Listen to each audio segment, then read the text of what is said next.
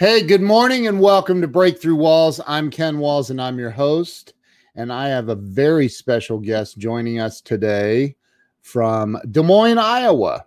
I have Dr. Jann Freed on with me. We'll see in just a second.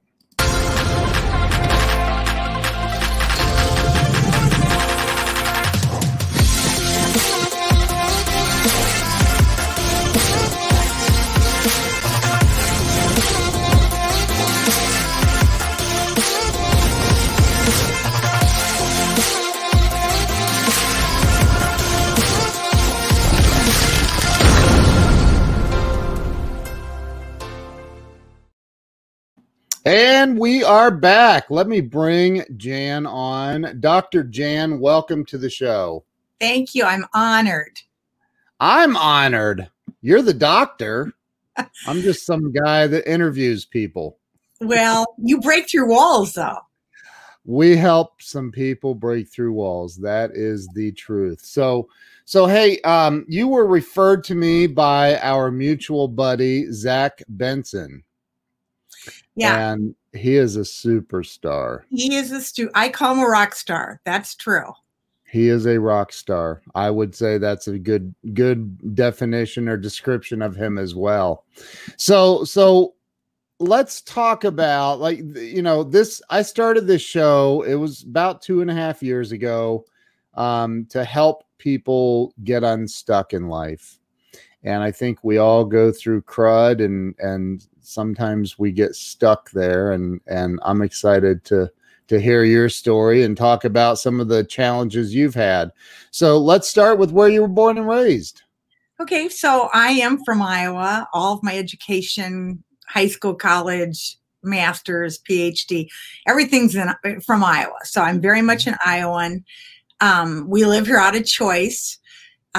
My dad used to say that living in Iowa forces you to travel. So, we take vacations because we have to. So, I have 3 grown sons. One's in New York, one's in San Francisco, and one lives here. So married, 3 grown sons. That's a good start. Yeah. So I told you before we started, I was in Des Moines for a month, and it was back in my late 20s, and I may have still had a little bit of a party bug in me, and I could find nowhere to party. Well, I will tell you, it has evolved. I mean, has it? Yeah, honestly, it is a great place to live. There are plenty of things to do. Yeah. It's easy to do and it's affordable. So yeah. Well, I'm from Ohio, so it's not a whole lot different. Mm-hmm. You may have a couple more cornfields than we have. But I do remember, this has nothing to do with breaking through walls, but it was windy when I was there for the whole, I don't know if it's like that all the time, but I remember, is it I-80 that runs through Iowa? Right. So I remember seeing these triple trailer semi trucks blown over on the road. Have you ever seen that? Right. I like to say that we're on the way to everywhere because Des Moines is right at the intersection. I-80 goes through it and I-35. So north, south, east, west, we've got it covered. So yeah. So talk about what it was like for you growing up there. Were you I know Iowa's a big farming state for sure. Were you involved in any of that or more city? Yeah, I definitely grew up in a farming community, but my dad managed banks. So he managed 3 small banks in 3 small towns. And wow. He also had his own insurance agency. So while I grew up in a rural community, and I'm very familiar with that, my dad was kind of like part of the small business community. So got it. So you went to high school, all of that in the greater Des Moines area, and then you went on to college. And what was your major in undergrad? So it's always been business management. So business management and leadership. Yeah. Okay. So and Zach Benson was one of my students in college.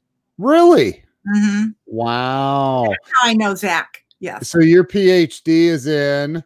It's actually in higher education administration because I thought I wanted to go into administration, which is really management.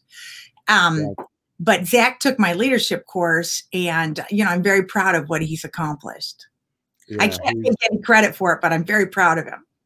he's that guy is a world traveler too, Yeah, like big yeah. time. So talk about like once you got out of, I mean, did you do all of your all the way through PhD consecutively, or was it something you decided to add on later in life? I know a lot of people that do that. Yeah, right. No, that's a good question. No, I was never thinking PhD. I got college and I didn't want to work in a bank because I wasn't that excited about banking, but that was the best offer I had at the time of getting out of college, and it was the largest bank in the state of Iowa, and it was in Des Moines. So I did that for a few years, and they had a tuition reimbursement program, so that's how I got my MBA. Okay. They reimbursed that, and so I thought, well, I'm single, that's a good use of time. And then when I got just done with that, I really wanted to sell bank equipment to banks. And that's what I really wanted to do. But then where I went to undergrad, which is called Central College in Pella, Iowa, and that's where Zach went too, they called and said, we heard you're getting your MBA. Would you want to teach? And I said, well, I've never thought of teaching. I didn't take any education courses. They said, no, to teach at the college level, you don't need to take any education courses. So I always say to students, if you've had a professor in college that you didn't think was a very good teacher, they don't need to know about teaching. And so I know it's really kind of surprising. So yeah, I love teaching. I really wrote, I've written several books, but I wrote like 3 books focused on higher education. And one is really, the subtitle is Shifting the Focus from Teaching to Learning. So I really I'm really passionate about learning at all levels, at all ages, all stages. Wow. So what are some of the along the way? I didn't go to college, so although I do believe in education, it was around 20 years old, I would say, that I was like, wait a minute, I'm an idiot. I need to start learning. And so I started buying books like crazy, and and I've spent my entire life doing that, and I still do. Yeah. But what are some of the challenges that you faced along the way? I mean, did you have to pay for all of this out of your pocket? Was it, well, I was single at most of the time, except for my PhD, and you do get creative. I mean, there are scholarships out there. I mentioned the bank reimbursed me 80% for my MBA. I did have some scholarships for the PhD, which kind of came a little bit later. Yeah. But I honestly believe that, I'm a big believer in community college. I'm a big believer in trade schools. I just think people have to find their passion, and, but I am a big believer in education at any level. Learning. It's all about learning. Yeah. Even self-taught, Ken. I mean, good for you for reading and continuing to read. And it's all about self-improvement. No one ever really arrives. We should all keep learning. I had it's funny because I've had in my 12th grade year of high school. Now I had I didn't have a dad that was a banker, and it was a weird situation for me, but I remember them calling me in going, you didn't get a biology credit in 10th grade. And I'm like, yeah, I really didn't care for that class, and they're like, well, you have to have that to graduate. And I'm like, no, I'm not, that's not applicable in real life. I'm never going to use that. So let's just, well, they didn't see it that way. So I literally just said, okay, well, good luck with life. I'm out of here. So I walked out in 12th grade, few months before graduation, and never went back. But I will tell you that, and I'm interested in your opinion, because I think that a lot of people will go to college, they'll get a degree, and then they think that's where it stops learning. Right. No, right? And it doesn't. No, it doesn't. And honestly, I want to give you a lot of credit because, not everyone has your motivation to keep learning, given the fact that, you didn't continue to pursue that. So, but you pursued learning in a different way. So that's really, and that isn't easy to do. So Ken, It's good not. for you. Well, and it's probably more, it was just insecurity, because I always felt really insecure about not having graduated high school. But, I have employed a lot of college graduates, but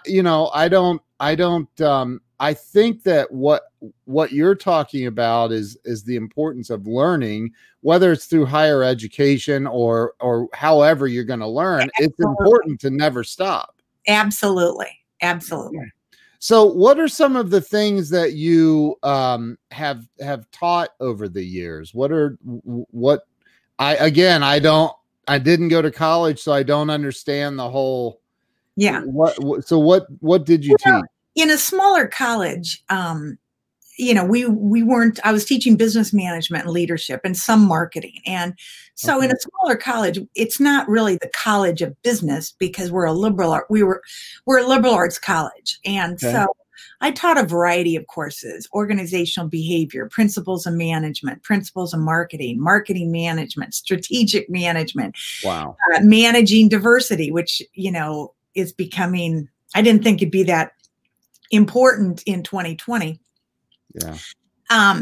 Oh gosh, what else? That kind of covers it, I think. Yeah. But so I taught a variety of courses, and actually I taught at the college level for 30 years.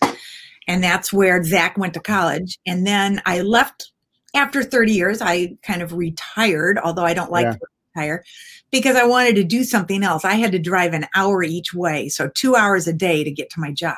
And once my kids were out of college, it was like, I have some time that I can give back to the community, but I couldn't give back because I worked out of the community. So the only way for me to really kind of get involved in some of the activities and organizations that I wanted to get involved in, I had to be here because they often meet at breakfast, lunch.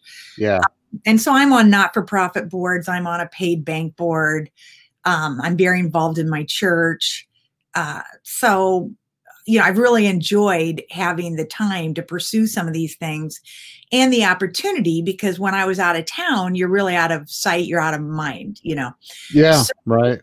Mm-hmm. So are you in a smaller area or are you in Des Moines? I'm in Des Moines, but I was in a small town an hour south. Yeah. Got it. Well, and the winters in Iowa can make that drive probably a bit interesting. I tell people, well, I only did it for 30 years and I only had about 5 car accidents and only 2 were really bad, but I never got hurt. Oh my gosh. So they never seemed that bad, but one was pretty bad.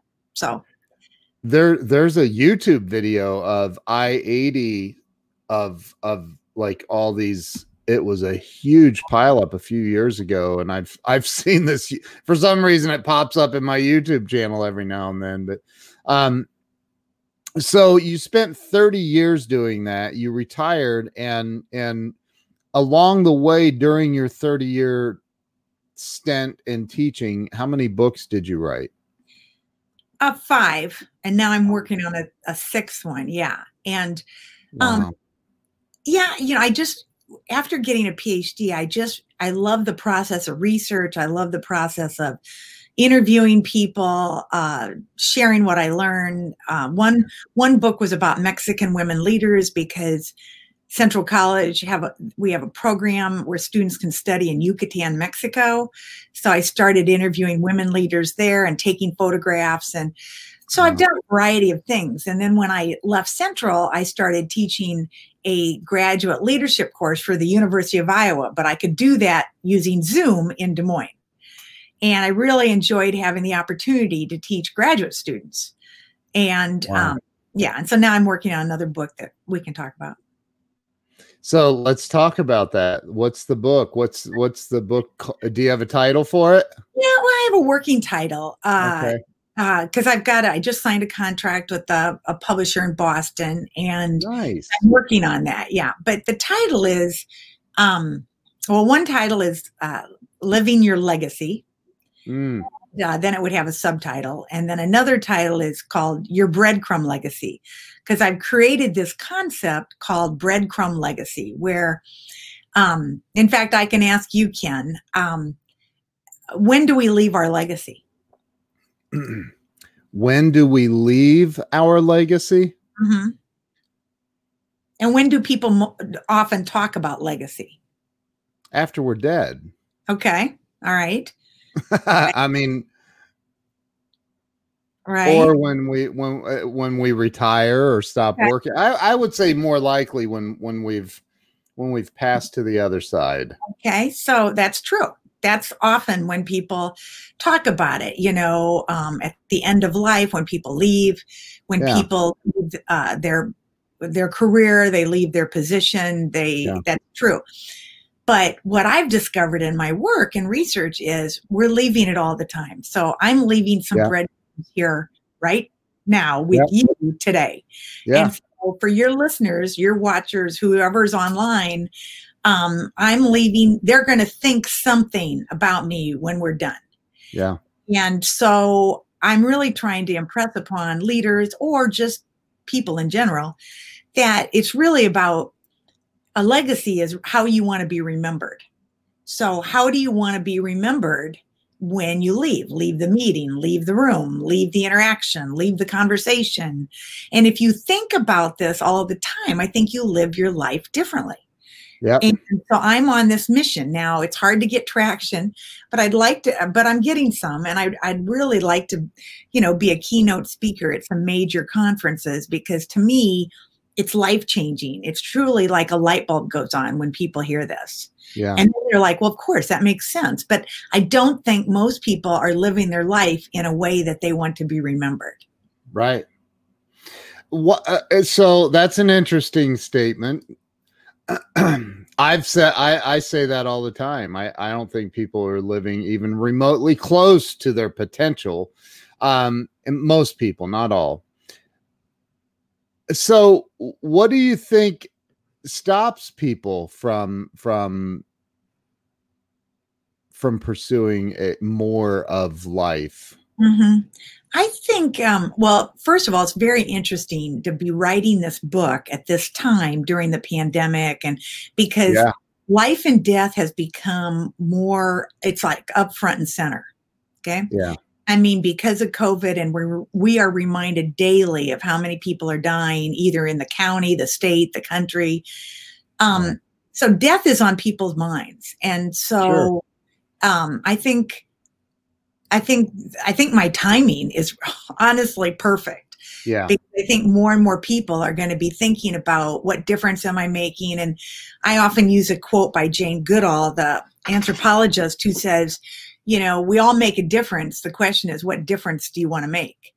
And so when you are very aware and intentional of the difference you want to make, I think you make different decisions. I think you communicate those differently. I think what matters tends to float to the top. And when, kind of going back to your question, I think we live in a society where, because I often say we're connected 24/7, but we're more disconnected than ever. So, we think we're connected because of technology, but technology often disconnects us. Sure. And so from what? Each other, God, nature.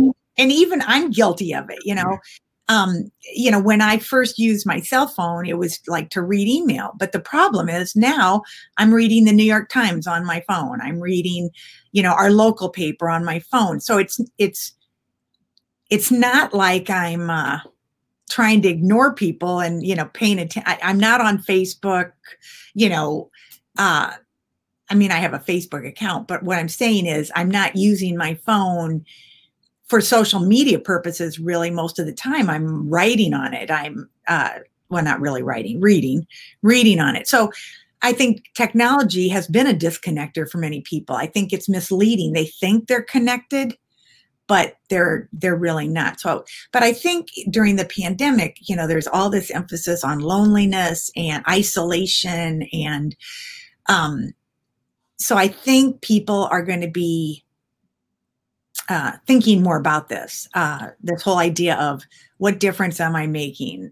How am I living my life? What really matters to me? And I think what happens is people confuse busyness with, am I fulfilling my life, or am I just filling it up? And so to me, there's a difference between filling it up with busyness or fulfillment. Totally agree with you. I can remember when a door-to-door salesman knocked on our door, and my mother invited this guy in, and she ended up buying the entire Encyclopedia Britannica set for us, her kids. And what's interesting is the kids today, probably 30 years and younger at least, have no idea what Encyclopedia Britannica even is.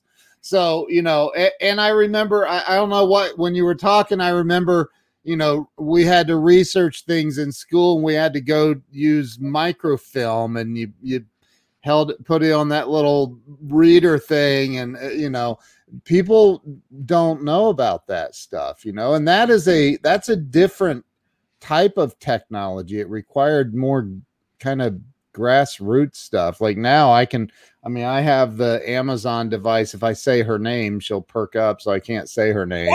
Right. But I can ask her almost anything, and she gives me an answer, or she turns lights on and off in my house for me. And it's completely different than 50 years ago or 40 years ago when I was a kid. And, so how have you seen, and I agree with you, I totally agree, but have you seen where technology has also improved life for people? Well, I'm just amazed. Like for me, doing research, I can find emails, and I can email high level people, and they will get back to me. Yeah. Where if I left a phone message, they're not going to return that. No. But, so for me, a lot of that research, it's amazing what you can find online. So for research, I think it's amazing.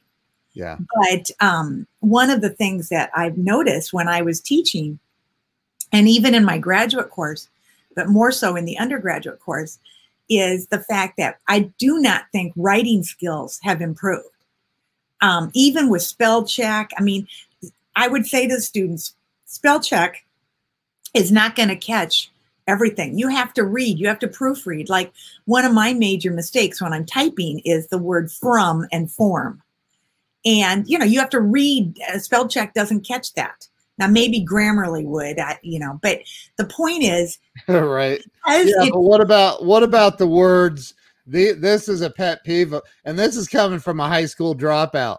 I can't stand it when people use there, and there wrong. It makes me insane. Absolutely. Or like that is fundamentals of being alive. You need to learn how to do that properly. Right.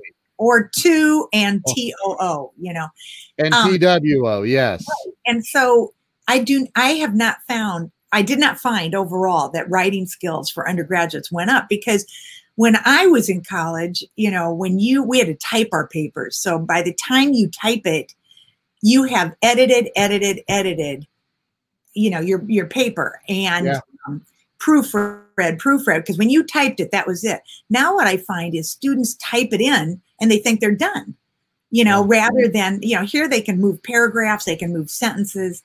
So it is interesting, but. Yeah. It is. I agree. So technology is, I do think that, and Kellen Ann says in the comments, they don't even teach cursive writing anymore, which is true. And it's mind blowing to me. It is mind blowing. I just can't believe that.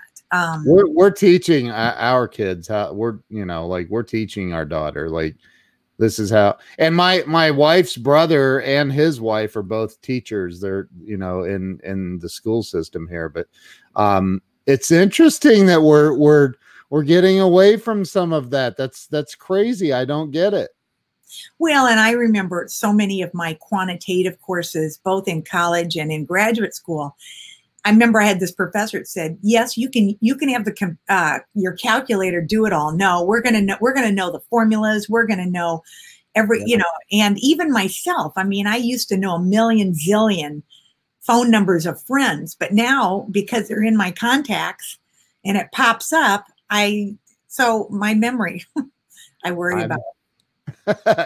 Well, it's like anything else. I believe that if you're going to maintain a healthy physique, you're going to have to exercise, right? If you're going to maintain a good memory, you have to exercise it. That's true. Very true. So this book that you're writing, what's the overarching message of the book, the new book? Yeah, the overarching message is that because I had a leadership book come out in 2013, and it's called Leading with Wisdom, Sage Advice from 100 Experts. Wow. It's on Amazon.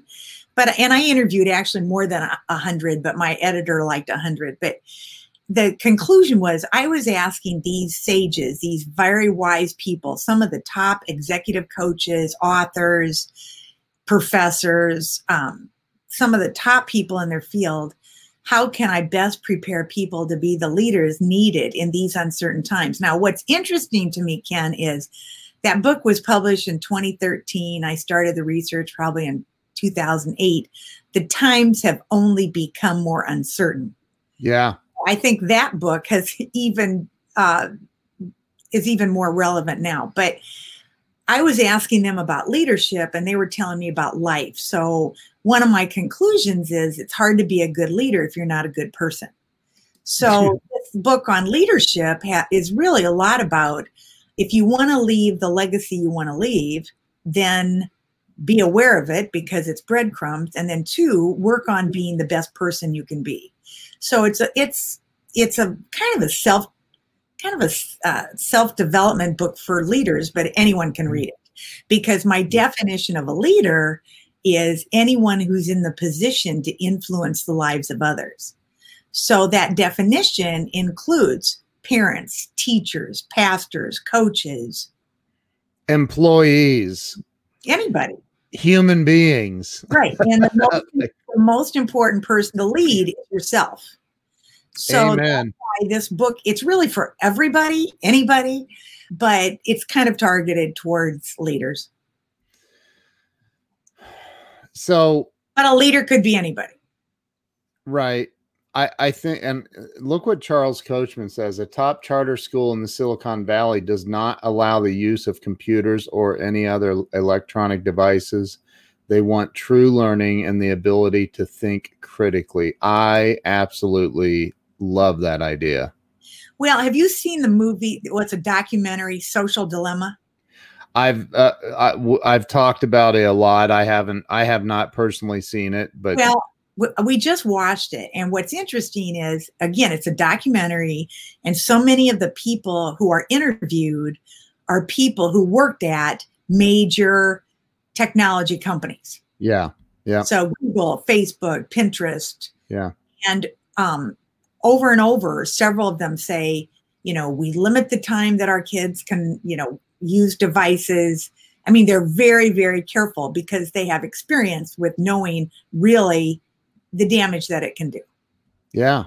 Like when my kids were growing up, I have 3 sons, as I mentioned, like we never let them have, the thing that was popular at the time was X games. What are those?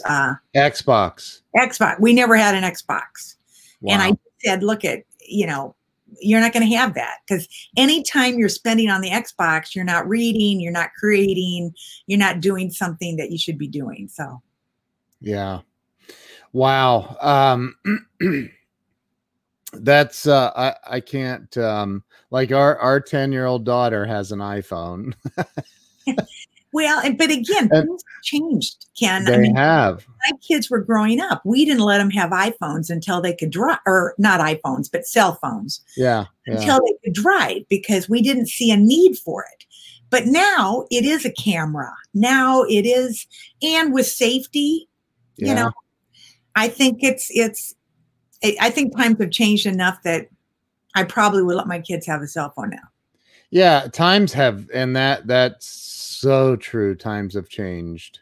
There's a lot more insanity. And sometimes I wonder if there's more insanity or if we're just more aware of it now because of technology. Yeah, I don't know. Like news happens and I mean, something happens and the whole world knows within seconds, like it's on Twitter or wherever, you know. So I wonder if if maybe that craziness happened before and we just weren't aware of it. Yeah, I don't know. Yeah. That's a good point. Yeah. When are you thinking the book's going to come out? Well, I'm hoping 2021 because I'm well on my way. In fact, after this interview, I've got a call with my editor and publisher, so my kind of team. So I'm working on it, and I'm very hopeful. Yeah. What a little bit off the topic, but what do you think the importance of is any of this like spiritually based at all? I like your word spiritual because I would say yes. I am also certified as a saging leader. Saging is SAGE-ING. Mm-hmm. And the organization is saging. Well, it's Saging International, but the website is saging.org. Again, it's SAGE-ING. And it's all about positive aging. And so I weave those concepts in because the more you understand about positive aging, really, I think the better person you can be. And what I find interesting is I also wove those concepts into my last leadership book. Yeah. And while I was working on that book, I would be teaching what I was learning to undergraduates who would be 20, 21, 22. Right. And they loved it. They loved it. That's so awesome. It isn't like, to me, positive aging, if you learn what it means to grow whole and grow in wisdom, and if you learn these concepts, the earlier you learn them, the better off you are. I think, I had, and this may sound odd to you, but I had the great gift of becoming a raging alcoholic. And at 34 years old, I had a spiritual awakening, epiphany, whatever you want to call it. And I got into recovery. And so it's been over 18 years for me now, Congratulations. Thank you. I'm not saying that but AA is very spiritual. It's the most, I've said this many times. It's the most spiritual program on planet Earth. I think because you don't have to have a preconceived notion of what God is to be a member. Like you can, I remember sponsoring a kid that said he loved my Mercedes. He's like, I can't believe in God. Can I use your car as my higher power? I'm like, yeah, just take good care of it. Wash it a lot, but I think that I truly believe that once, because I was a bad person prior to getting not bad at the core. I just made really bad choices in life. Right.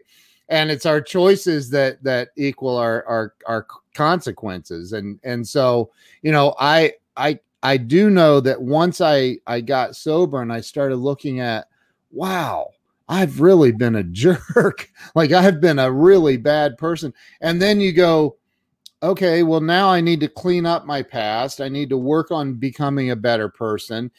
So one of my favorite quotes is, pain is the predecessor of all wisdom. And I think that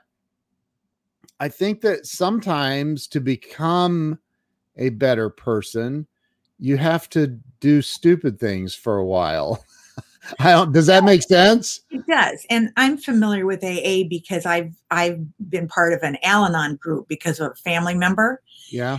So I'm very familiar with the concepts, and I Yeah. really like their emphasis on making amends, Yep. forgiveness, forgive yourself, Yep.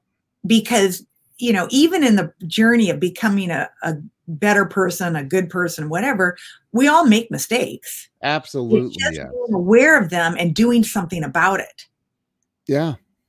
See, I would look at somebody with a PhD who's taught college and on the college level for 30 years and think, wow, you're perfect and you've never made a mistake. And right. Like, I mean, but that's outside perceptions. And my sister's a nurse practitioner and she's like, I look at my sister and I think she's my older sister, but she's like, it's almost like she's never made a mistake. I know that's not true, but like, I think that that's what my show is about, is showing that no matter what level of life you're on. I mean, Grant Cardone's been on, he's worth $500 million, right? And he's made mistakes. He talks about it, and a lot of people. So what do you see as the biggest growth opportunity for human beings to be able to embrace the mistakes they've made and become better as humans? Mhm.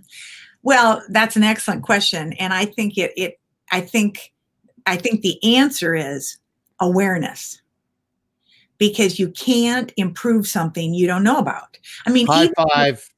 yeah, even in a, let's see, where's my, even in a, significant other relationship, marriage, whatever,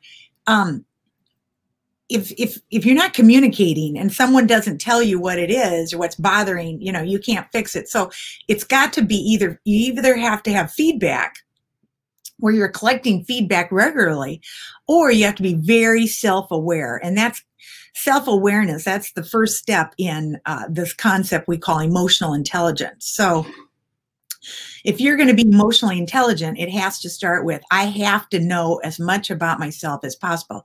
So I have to know when I made a mistake. I have to know when I need to make amends. That conversation, whether it might be a difficult, challenging conversation. Yeah. To me, it starts with self-awareness. If you don't have self-awareness, then it's not going to go anywhere. I am a proud member of Al-Anon as well. So Okay. I and what's crazy about it is, an alcoholic leaves like, there's real evidence that there's an issue. and for somebody like me that's recovered from codependency as well, like the evidence is a lot more difficult to see as the codependent. So like, you don't realize I'm just a good dude. I'm just trying to help fix their life, and it's not necessarily the case. So I think that I love everything you're talking about. So with the codependency thing, how has that helped you in your journey? Your involvement, I guess. I'm sorry. Yeah. I mean, I think what I had to learn is, one of the things that I had to break through, I think, is I was a pleaser, again, it's always seeking approval, Yep. and I had to break through that, realize that, I'm not going to get approval from everyone. And, I had to have everybody like me, and not everybody's going to like you. And, so I think to be a good person, you have to realize that sometimes that need to be approved or loved, isn't a flaw. It just is life. And therefore I can stand stronger on my own because I'm not always looking for approval. Amen. I love that. So what do you think the number one thing is that is holding people back from happiness and success in life? I think some people, it's kind of interesting, Ken. I'm writing a paper about this right now. I think, Really? yeah, I am. I think Mm. because I'm writing happiness and meaningfulness are two different things. Yeah. And there's a Stanford professor, Jennifer Aker, Aaker, and she writes a lot about this. That happiness is about receiving, Mm. and meaningfulness is about giving. And happiness tends to be more short term, and meaningfulness tends to be more long term. And happiness tends to be, the focus on uh, I'm happy, and meaningfulness realizes that you may be happy, but sometimes it involves pain, like you talked about. And so I think one thing that prevents people, I think some people, um, is their definition of success. Mm. One research project I read recently that even millennials think, if they chase, fame and fortune and notoriety, that's going to make them feel successful. Yeah. And that's not really true. And so I think people chase happiness when what they're really looking for is meaningfulness, something on a deeper level. And Wow. That's a so lot, true. well, and I think a lot of people just, again, we are so busy that we don't think about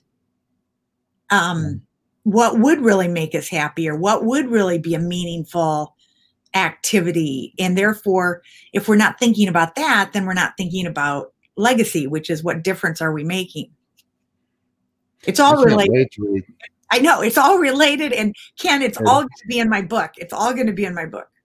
Have you ever read anything by Anthony DeMello? No, I haven't. No. He was a Jesuit priest, and he wrote a book called wow. And it's one of my favorite books, and I'm drawing a blank. Awareness. Okay. And he talks about, and throughout the book, he'll make a point, and then he puts in big bold letters, "Wake up," with an exclamation point. And I think that I really truly think that most people, and I want to hear your opinion on this, Okay. that most people are asleep at the wheel.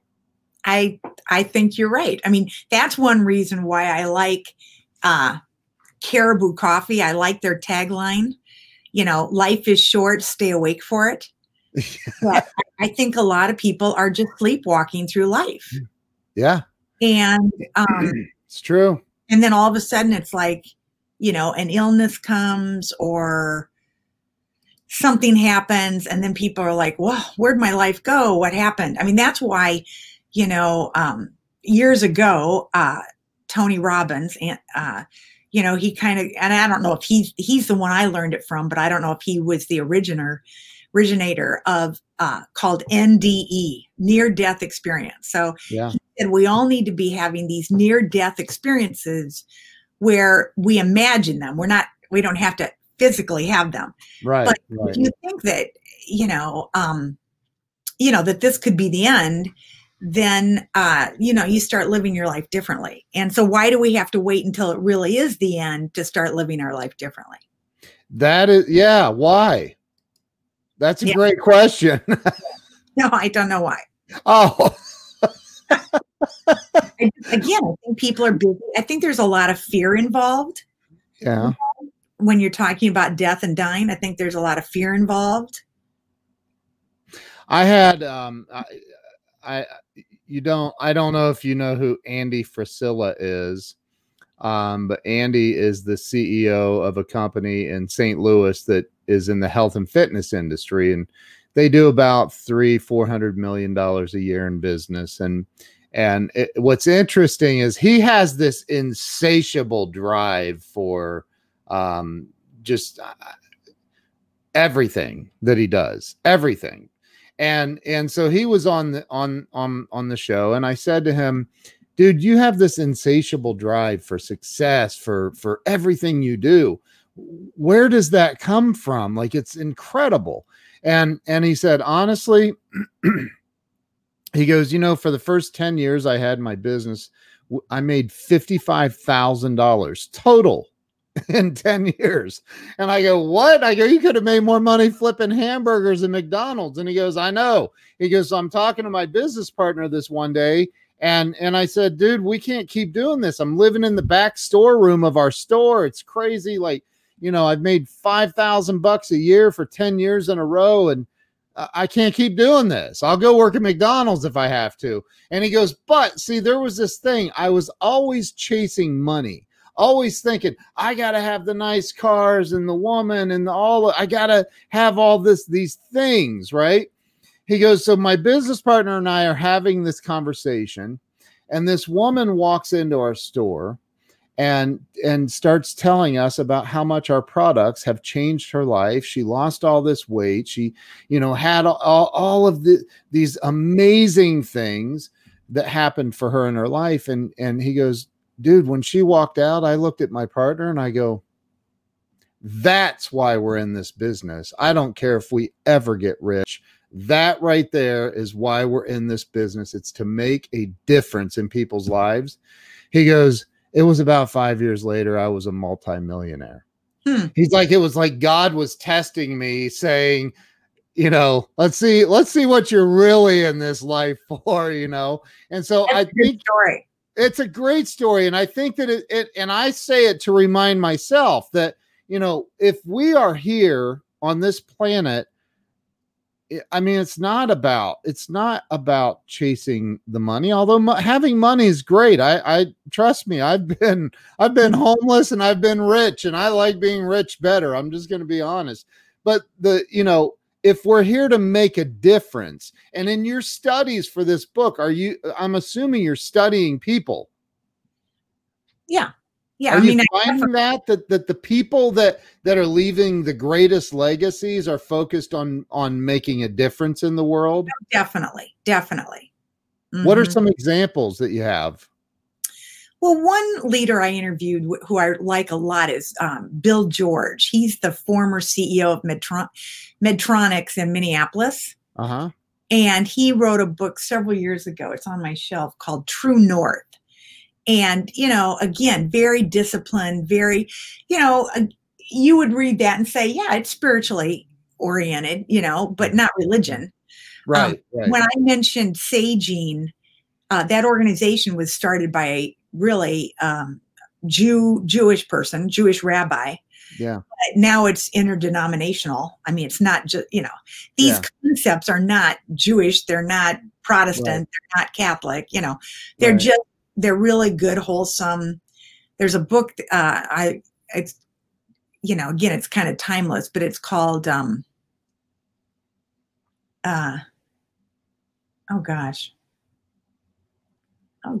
Wisdom in the title. It's a management book. And Dorothy Marsick is the author. But anyway, just about how all these, religious, spiritual concepts, they all boil down to kind of the same principles, compassion and love and forgiveness and and do unto others. Right. Don't be an idiot. Simple things like your life will be better if you're nice to people. Right. So where's the I'm going to pop your website up on the screen. So tell me, is it just jannfreed.com? Yeah, but you have to have 2 N's and 2 E's. Yep. .com.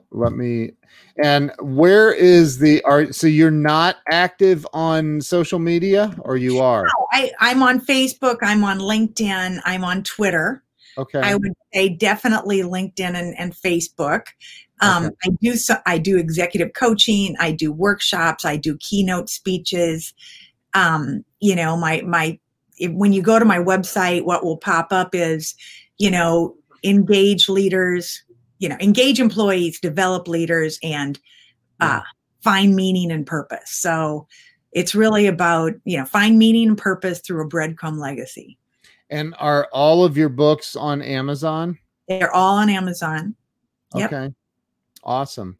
So, Jann, one last question. Okay. And I want to thank you very much for having me on your show, Ken. I thank you for being here. This has been a great pleasure. But the one last question is, there was this moment in time for me when I had it's a long story I won't go into, but I had all these employees, and one of them informed me that somebody was out in the parking lot trying to repossess my car. And so in that moment, because my employees were getting paid, I wasn't. But in that moment, I remember thinking, this is the lowest day of my entire life. I was humiliated. It was horrible.